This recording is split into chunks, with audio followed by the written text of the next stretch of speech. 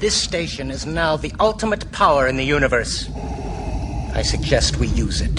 The button pushing stops here. Plug the radio in. Yeah, 'cause I can't get past the evidence. I can't get past the proof. I can't get past the evidence. It's impossible to do.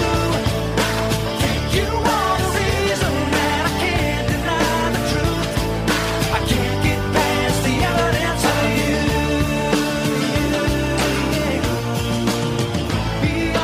Hello, everyone. It's time once again for Evidence for Faith, the voice of Ratio Christi. This is where we help you answer the question, why should I become a Christian? I'm Keith Kendricks, and today's topic is going to be an interview with Dr. Enuel Hernandez on the archaeology of the Bible. But before we do that, if you're a new listener, I'd like you to check out our website, evidenceforfaith.com.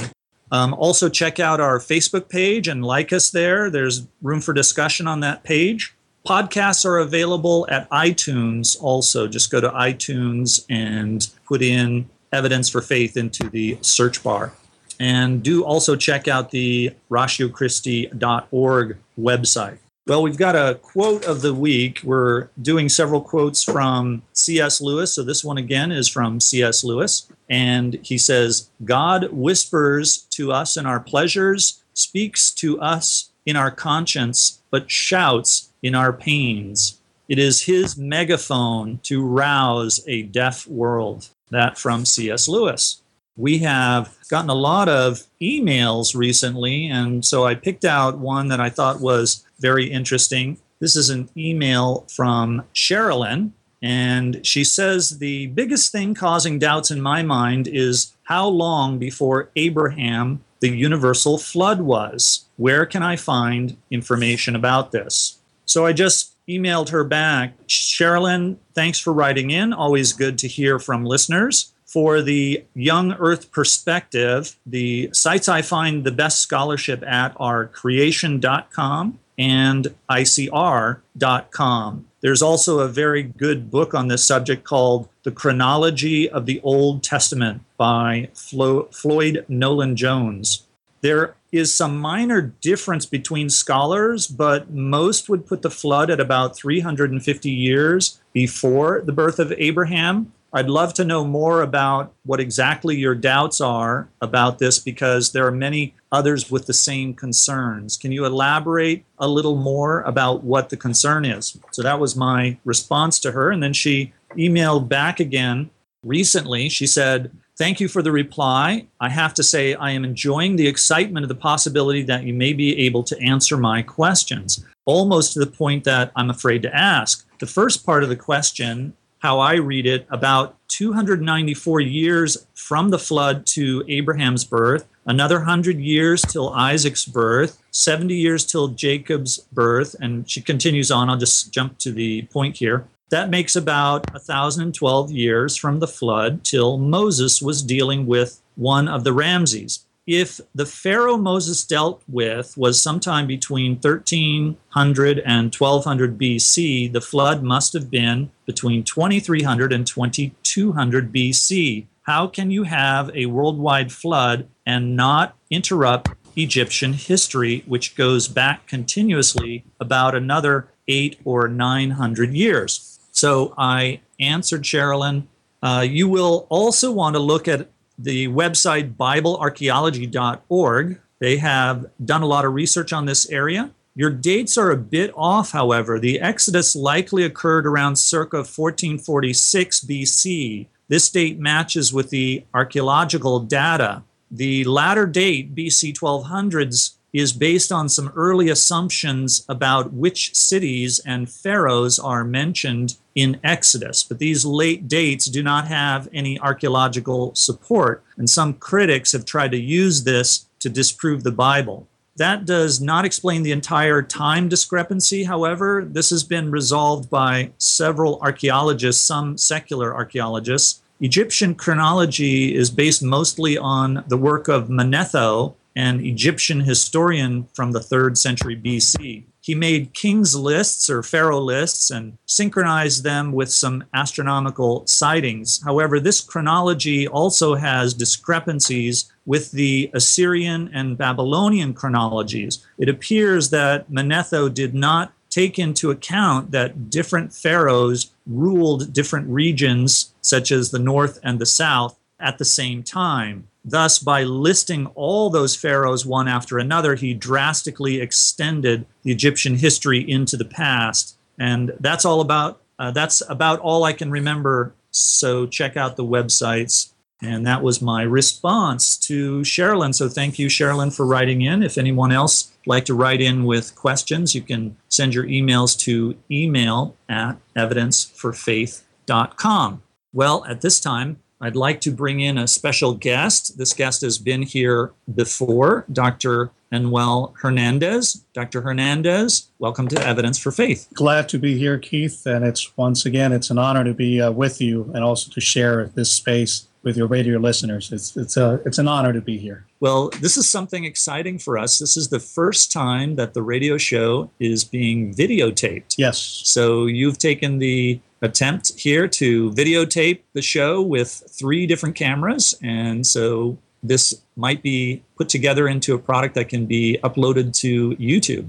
We are looking forward to that, and hopefully in the future the Lord will allow us to have a platform, not only on the radio, but also on different video avenues such as GodTube and many others out there. So the Lord is opening up the doors. We just have to walk in and make sure that the ministry is being expanded. And especially nowadays with all these videos and movies that are out there, I think it's another opportunity for us to share the light of the gospel and the truth of the biblical worldview for all the people out there. So it's thrilling, and it's a very nice endeavor for us to take. I wish our audience will be able to see how we are here in a small studio that we prepare. Right. Many lights and many cameras, so hopefully it'll be all for the glory of God. Well, it's all very exciting. So today you are here to talk about archaeology and the Bible. So let's jump into the topic. We've been covering the reliability of the New Testament. We first looked at how well the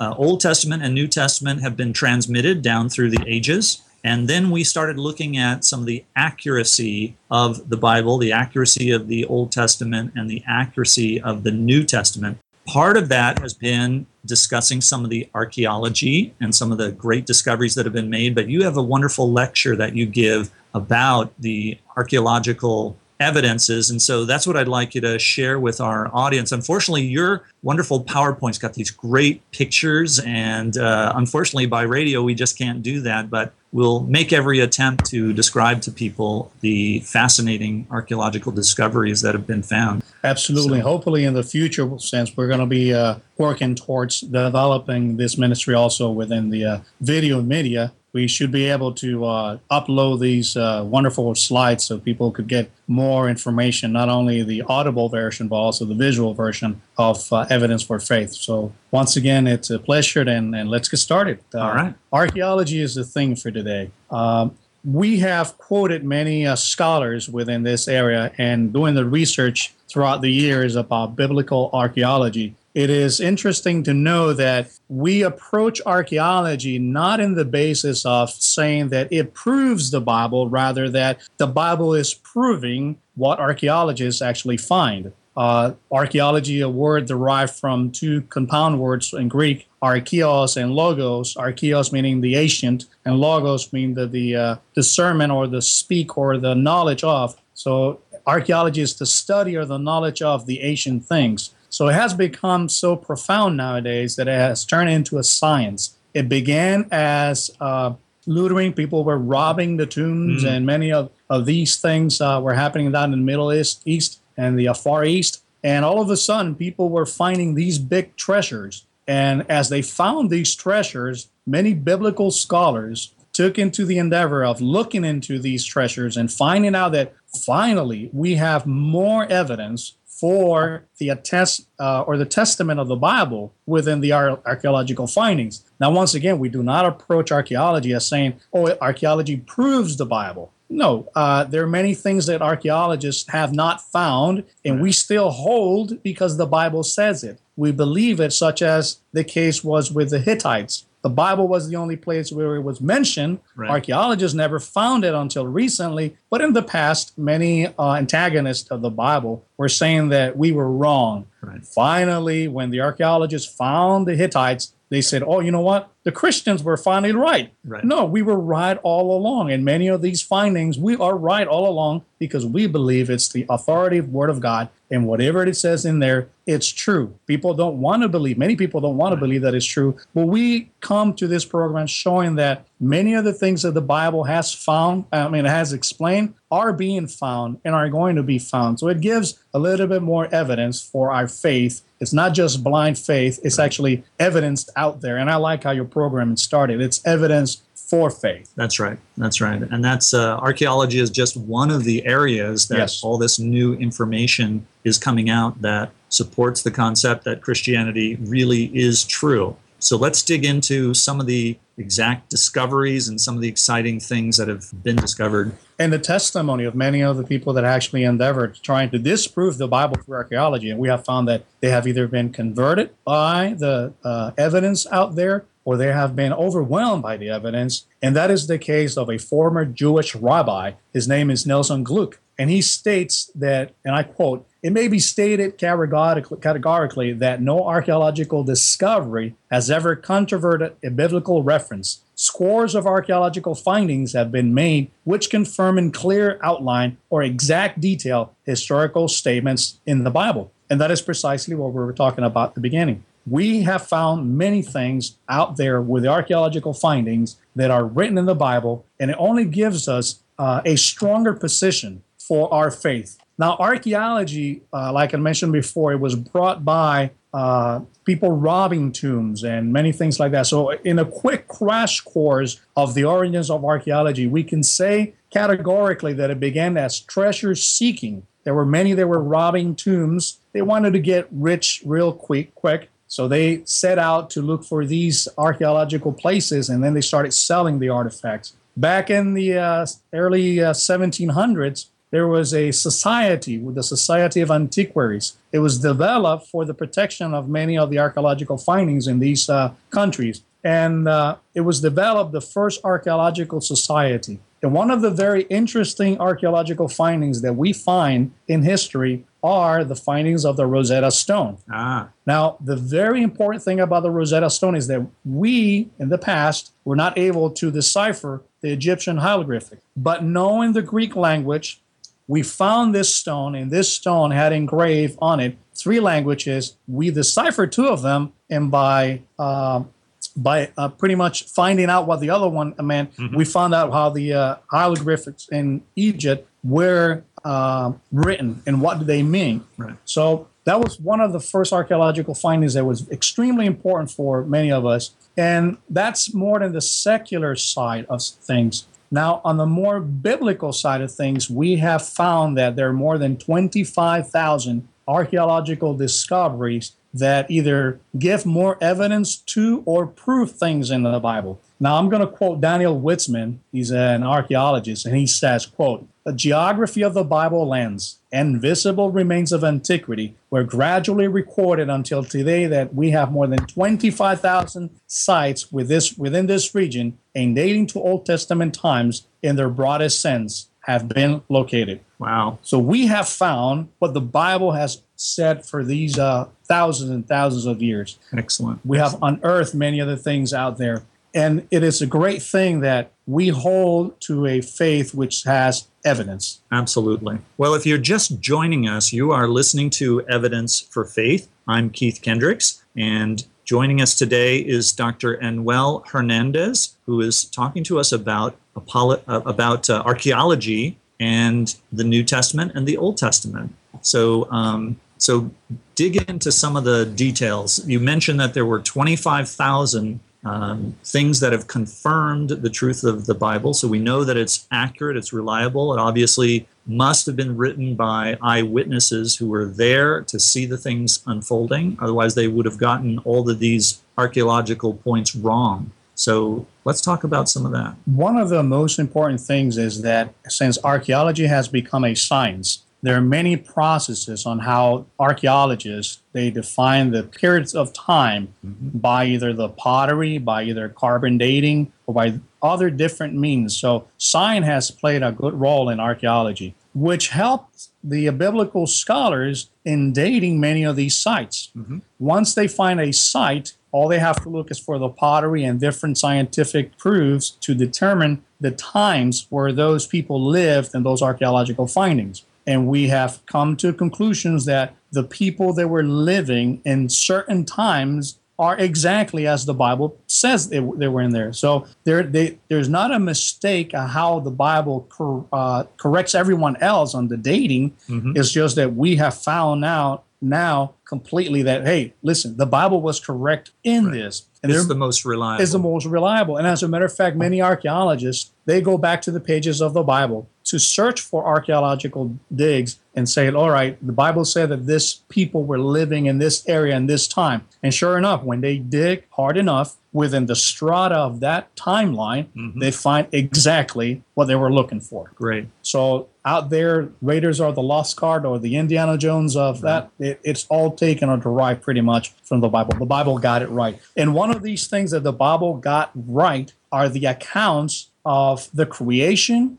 and also the accounts of the flood. Now, many people out there, and especially those young men and young women that are going into college, they will be attacked in their faith saying that the Bible is a copy of the Enuma Elish mentions about creation or the Epic of Gilgamesh, which are Babylonian writings in there. And sure enough, as a written document, they predate the written document of the Bible. Nevertheless, this is no evidence for the atheists or the antagonists of the Bible to say that the Bible did copy these things in there, because we have found through archaeological evidence a town named Ebla, and their cuneiform tablets, which are clay tablets that are predated from the Enuma Elish accounts and also the Babylonian accounts. Okay. So they predate those accounts, and they tell us about a creator. They tell us about a flood. So who copy off of who? Was it the Babylonians from the Hebrews, or the Hebrews actually were there before the Babylonians? So we have proven through archaeology that the evidence for the flood, it's there. Right. The evidence for creation is there.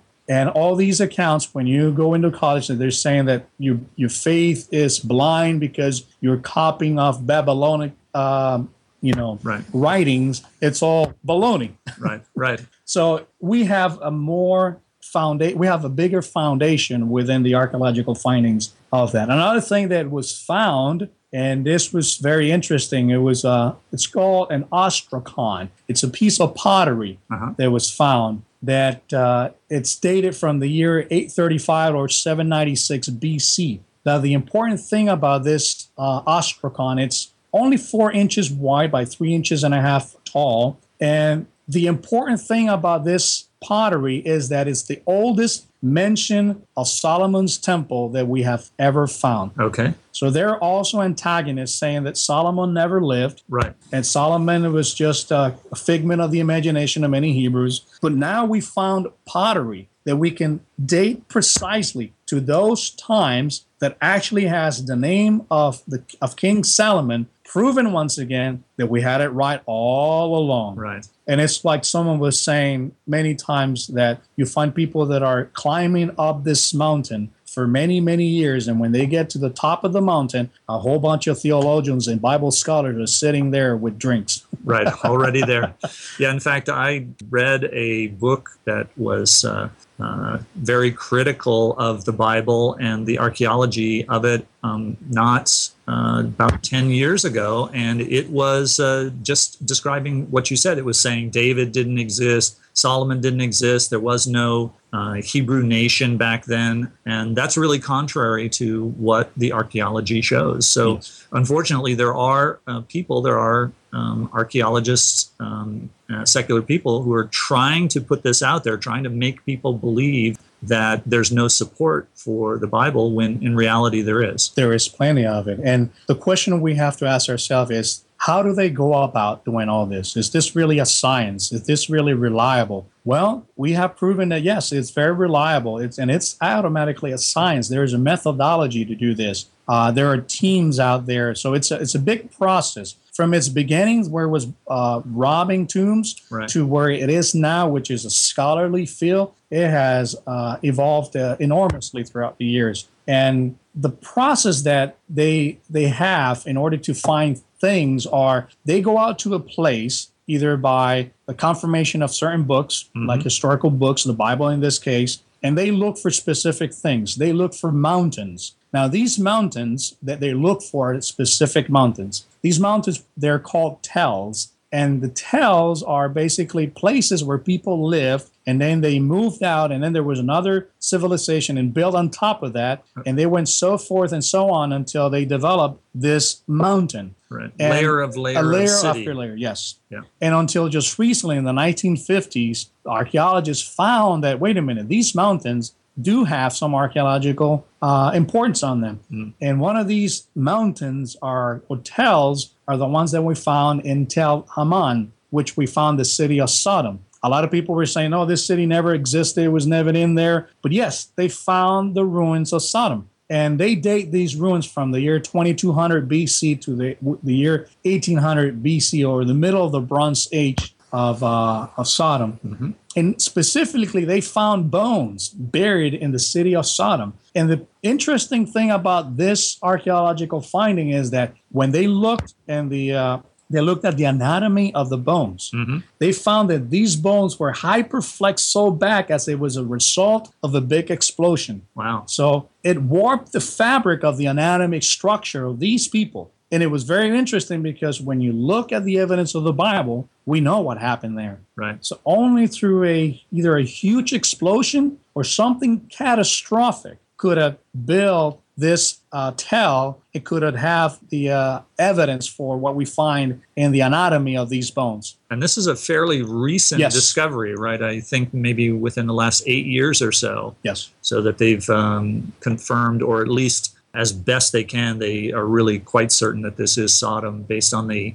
dating and the evidences that they find, and that there was a incredibly catastrophic destruction of the entire region. Actually, I think they said that about 10 cities were wiped out in this region, Sodom being the largest city there, with very high temperature fires, much higher than anything that any person could create or that a natural fire would cause. And that is something very important because when they dug the area of Sodom, they found pieces of pottery. And now these pieces of pottery, they were melted. They were melted so intense that even scientists were saying the kilns on that date could not produce this heat. And someone compared, and I have a photo of this that I wish I can share with our audience, but someone has a photo of the pottery that was found in Sodom next to something called trinitite. And we were talking about this just a few months ago, on what trinitite is. Right.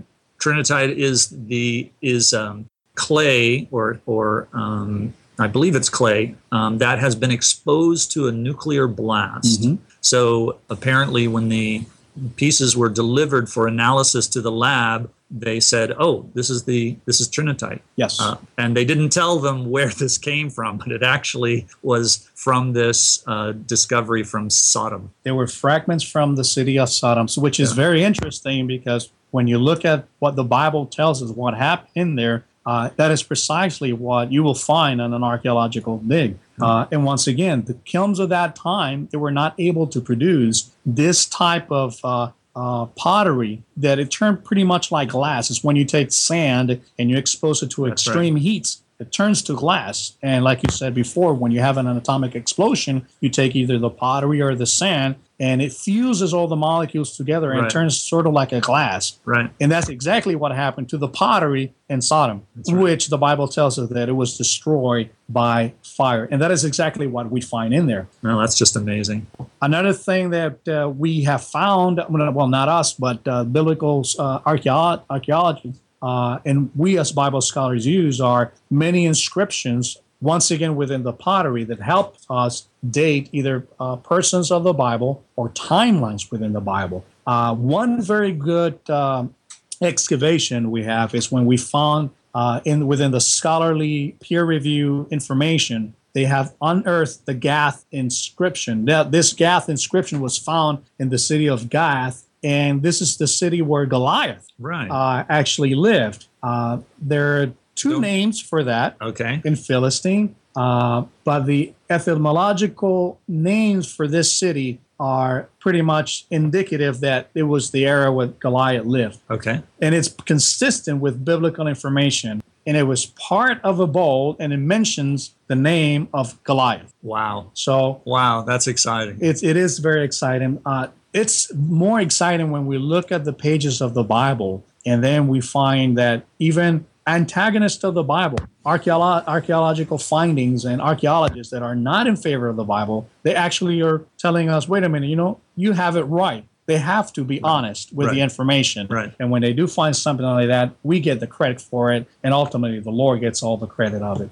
Another thing that it was unearthed was the Imer Bulla. Now, the Bulla is very interesting because these are rings or artifacts that many kings will use in order to sort of like post their signature. Right, like a seal on a letter, on the back of a letter. Yes, and they use precisely either wax or pottery, clay, in order to do that. So they will leave the impress upon the clay or the other material, the wax, their signature in there. And we have found many of these bullas, or we have found the actual clay imprintings in there. This one, the Imer Bulla, dates from the 6th century BC, and it dates from where the prophet Jeremiah talks to us about what was happening in the Middle East at that time, or the Far East. All right. Jeremiah chapter 20, verse 1 tells us what's going on in there. And this bulla was made of nickel, and the king used it for official business. Okay. They found also a clay lump with the seal impression of the same bulla, and it says, the sons of Immer.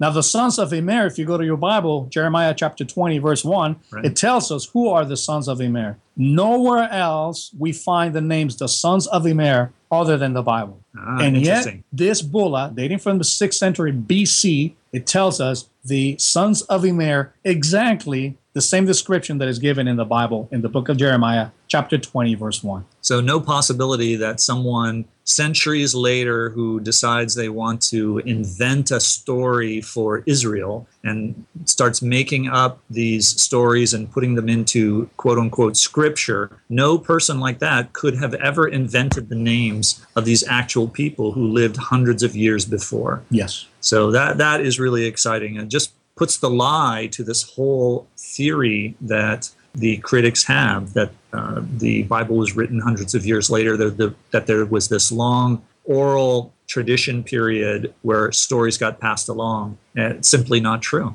And we see that many of these attacks are surfacing today, but they're pretty much old arguments that have been disproved throughout the ages. And a good example that comes to mind is that many antagonists of the Bible were saying that the Old Testament was recently written. Until in the 1940s, we've discovered the Qumran archaeological findings. Right. And we know that these scrolls, and as a matter of fact, they're showing some of them right now at the Philadelphia Museum. Right.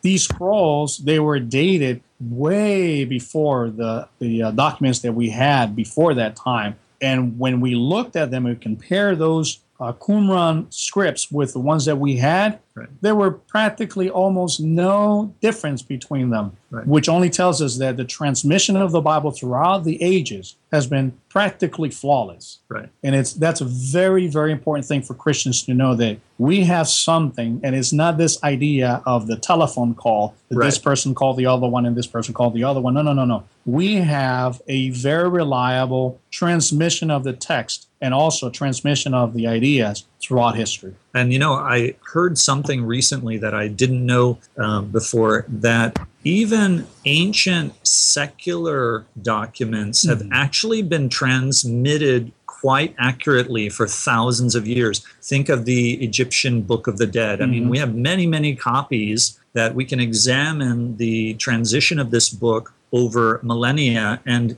very accurately copied. So even works by ancient historians, Herodotus and Homer, and things that we have examples of how well they were copied, even those were copied very well, and they were not considered scripture. So when you realize how precious the Word of God was to the Jewish people, how carefully they protected it, they made it, like you say, almost flawless. So just an interesting thing. It's nothing like the telephone game that people often think, or that skeptics will try to make Christians think that's how errors get introduced. No, in fact, actually, the ancient people were very good at making sure that the copies were accurate. Even of their secular documents, they're actually quite accurate. But the Bible is even more accurate than that level. So, and that is exciting. something that I think every Christian should know, because we are asked that question many times. And like the Bible says, we are to give an answer for the hope that is within us. With meekness and respect, but we have to be ready all the time. Absolutely.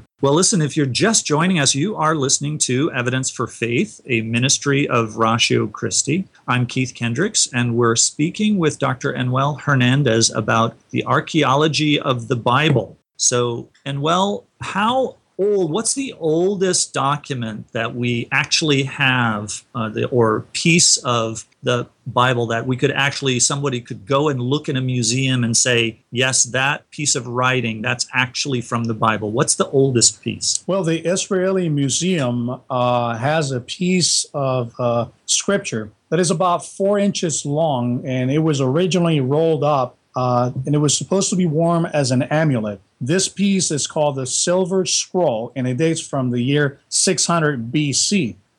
It contains the priestly benediction that we find in the book of Numbers, chapter 6, verses 24 through 26, where it reads, "May Yahweh bless you and watch over you. May Yahweh make his face shine upon you and grant you peace." Now, the Israeli Museum, when they originally received this scroll, and they call it the Silver Scroll because of its particular color, it took for them 3 years to unroll it because they did not want to damage what was written in there. And today, it's the oldest piece of scripture available in the world, which also gives more evidence to what we have in our either in the Torah or in the Pentateuch. Right now, the book of Numbers, chapter 6, verse 24 and 26, which is the priestly benediction, we have a small copy within this artifact that was found, and it's called the Silver Scroll. That is the oldest piece of scripture that we have today. Oh, that's very exciting. Another thing that they have found, another bulla actually, is the Hezekiah bulla. It's dated from the 8th century, and it's from King Ahaz's son. King Hezekiah was going to be attacked by King Sennacherib of the Babylonians, and Isaiah told King Hezekiah to trust in the Lord. And the Bible tells us what happened the night before, where the angel of the Lord slew 185,000 soldiers, and then the city was burned. Now, they found the bulla of Hezekiah. Oh, okay. Given evidence that, wait a minute, there was someone named Hezekiah in here. And this bulla actually says, belonging to Hezekiah, son of Ahaz, king of Judah. So another piece of evidence where we have a king written in the Bible found also within archaeological findings. Wonderful. There's another bulla also dating from the 8th century, and it's the Ahaz bulla. And it's interesting because this one gives you like a personal feeling when you look at it, because it has the fingerprints on the side of it. Oh, wow. And this one is also... So somebody's thumbprint Yes. pressed into the clay. It was in That's there. great. And it says, belong to Ahaz, son of Jehoiakim, king of Judah. And we can find who is this king in 2 Kings 16 and Isaiah chapter 7. So what happened specifically with this bull is that many archaeologists, when they unsurfaced this one, they did not know who it belonged to. And all of a sudden, there was a Christian scholar. He raised his hand and said, I know who he was. It's in the Bible, 2 Kings chapter 16 and Isaiah chapter 7, which is a very interesting story. Another of these artifacts was found, and it was unearthed by the Oriental Institute of Chicago. And it was by this lovely character named Jezebel. Oh, okay. They were excavating in Samaria, and the Oriental Institute of Chicago unearthed some biblical buildings, and they found this temple made to Asherah and Baal. And when they found this bulla, it was very interesting because even though part of it is scratched and you cannot read the total of it, they had the letters for the name of Jezebel. They had the Yod, the Zayin, the Beth, the Lamed, and the Isabel. And it dates from the 9th century, and you can mark out that it was belonging to this queen within that period of time. So even the biblical character Jezebel is we actually have archaeological data to prove she existed. Yes. That's great. And another one, this is one of the most important ones, and it gives also a very personal touch to the biblical accounts, and is the Uzziah plaque, and it dates from the year 30 to 70 A.D. It was discovered in 1931 by E.L. Sukenik on the Mount of Olive. And it's interesting because this plaque, when they uncovered it, it was written on the plaque, it said, "To this place were brought the bones of Uzziah, king of Judah," and there were written letters saying, "Do not open." Now, that might be intriguing for someone who doesn't know the history of Uzziah, but those of us who know the history of Uzziah, we know that Uzziah was struck with leprosy. Okay. So when they put the bones to rest in there, they were still contaminated. So within the plaque, when they put him in to rest, they put down the warning, "Do not open," and it could have been because he had leprosy. Now, Uzziah lived much longer before this, so they must have been actually moving the bones. Yes. Okay. That was the case. And as a matter of fact, when we read this, it tells us that, yes, there was one reason why they moved it, but that will be a thing for another radio program. But it is interesting they put that mark in there saying, "Do not open." Right. It makes you wonder, why would anyone put on a tomb, "Do not open," other than like the Egyptians thought that it was a curse. And in this case, it's making a warning, hey, do not open it. These might be contaminated with leprosy. Very interesting. It was very interesting when they surfaced this. Another archaeological finding, which is extremely important, it's the silver bowl of Artax. Let me see if I can say this right. Artaxerxes. Yes, thank you. There we go. And it lists this figure very clearly on the side. And the interesting thing about this bowl is that it has many biblical king names. They're mentioned in this bowl. And once again, this bowl dates from the 5th century BC. Oh, that's exciting.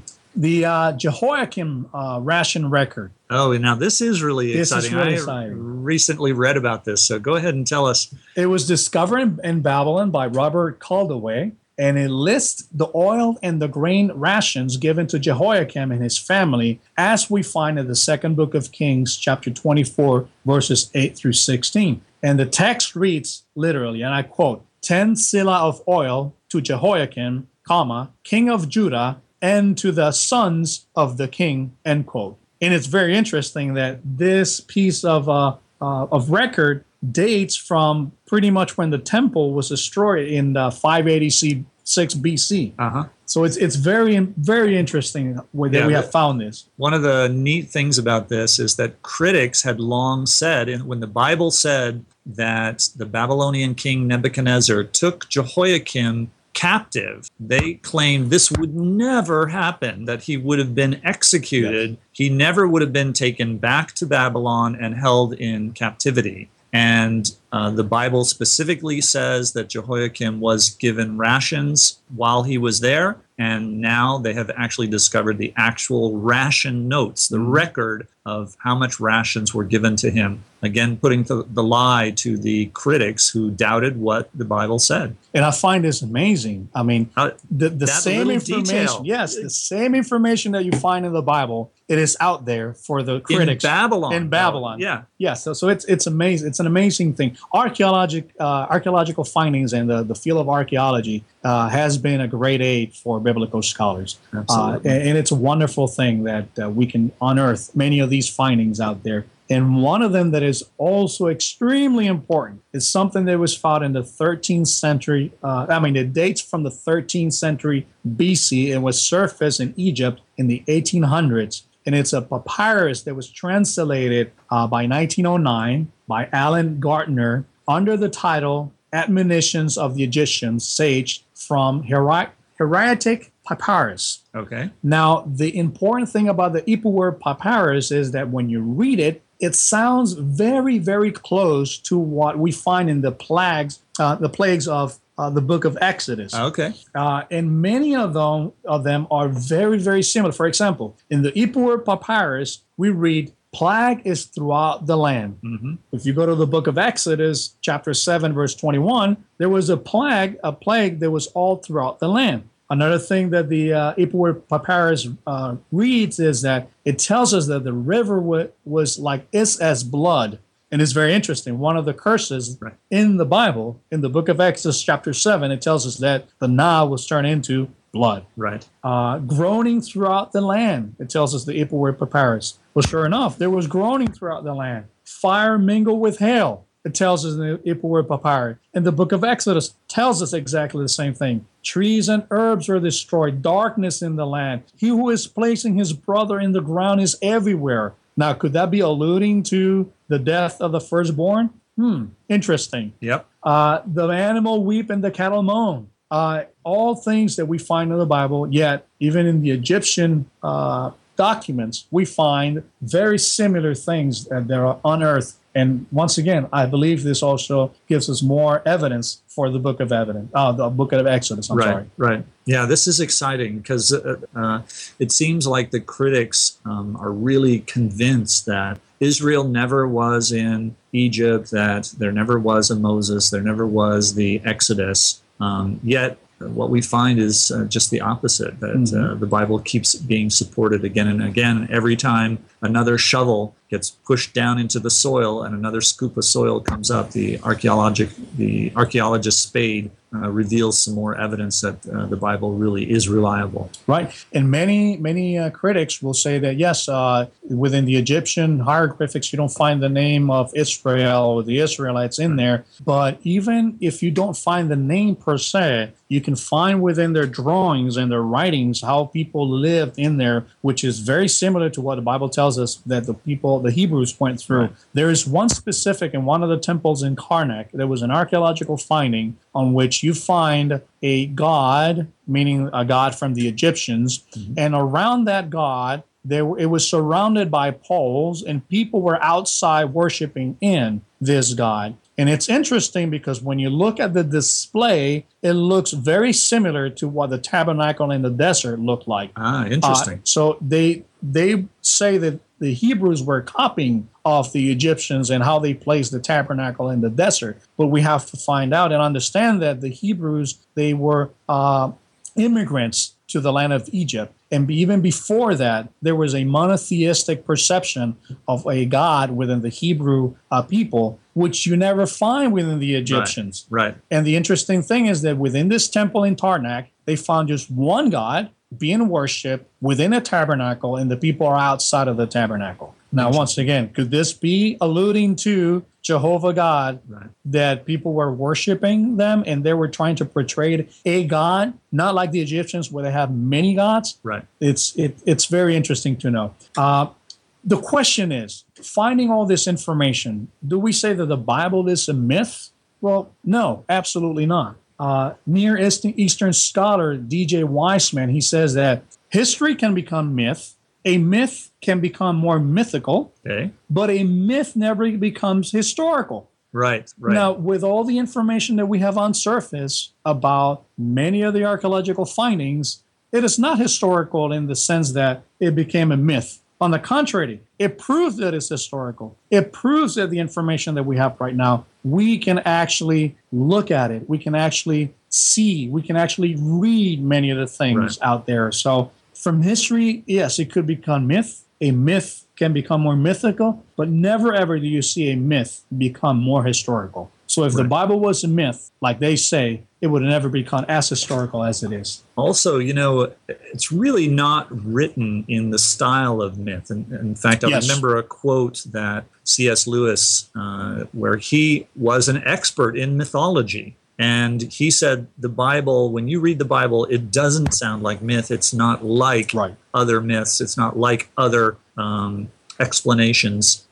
It really is being presented as historical. And when we do dig things up, well, that's what we find. That Exactly. it was actually historical. Exactly. And nowadays, we're not only finding things that are from the Old Testament, but we're also finding things from the New Testament. Oh, great. And there was something very important that was found just recently.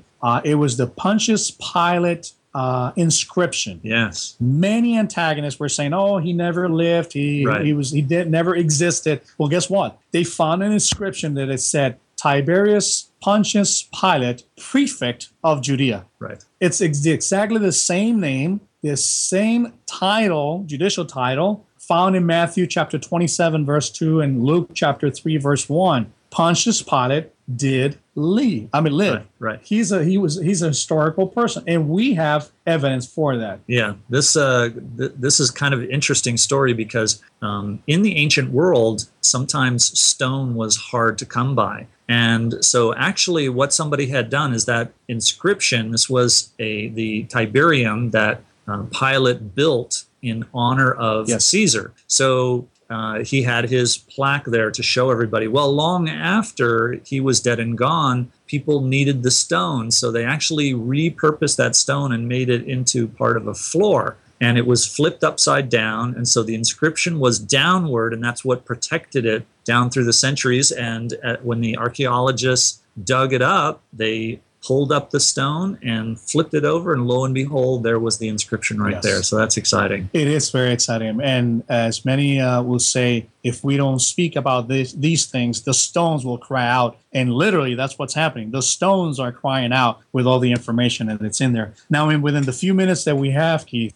there is another inscription found that was very, very interesting. It was the Herod inscription. Okay. During the renewed excavations in 1996 at Herod's Hilltop Palace, Masada, in Israel, archaeologist Ehud Netzer discovered a 3-line Latin inscription on a piece of pottery. And they date this pottery from the year 19 BC, giving the full name, the title, and the place where Herod the Great ruled. And it's interesting because you find the name Herod. It says Herod, King of Judea. And within the pottery, we find the date, and it was actually a pottery made for wine. Okay. We find the date of the wine, the kind of wine, and to whom it was addressed to. Oh, wow. So it was found, and it also gives evidence of another biblical character.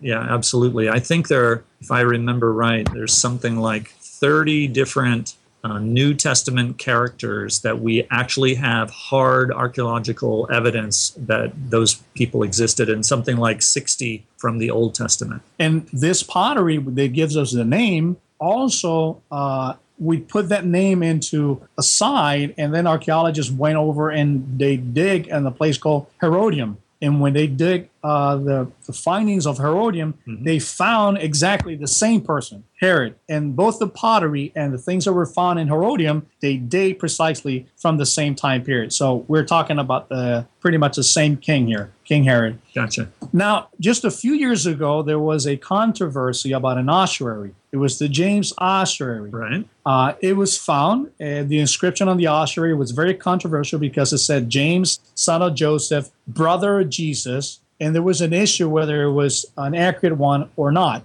And the issue was because the person that found the ossuary actually put the ossuary in a bathroom and washed the ossuary, taking away some particles, a particle named the patina, which helps to date the ossuary. So many archaeologists don't find that this is an accurate finding of it, but it's interesting enough that it has the name of James, the brother of Jesus, and the son of Joseph. How many James, son of Joseph, brother of Jesus, do we know the date from the time of that ossuary? Right. Not many. Right. Not many. That's exciting. Another ossuary, and finally we can close with this, was the ossuary found with the inscription of the priest Caiaphas.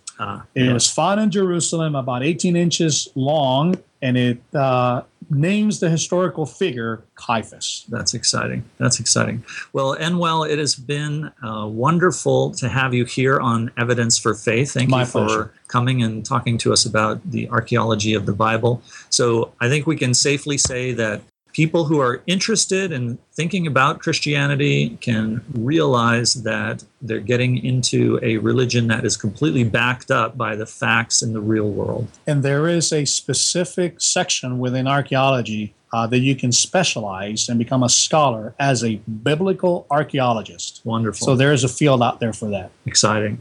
Well, you've been listening to Evidence for Faith, a ministry of Ratio Christi. Send your comments or questions to email at evidenceforfaith. That's evidence and then the number 4, faith.com. And join us again next week for more reasons to believe. But always remember that the best reason for being a Christian is because it's true. That was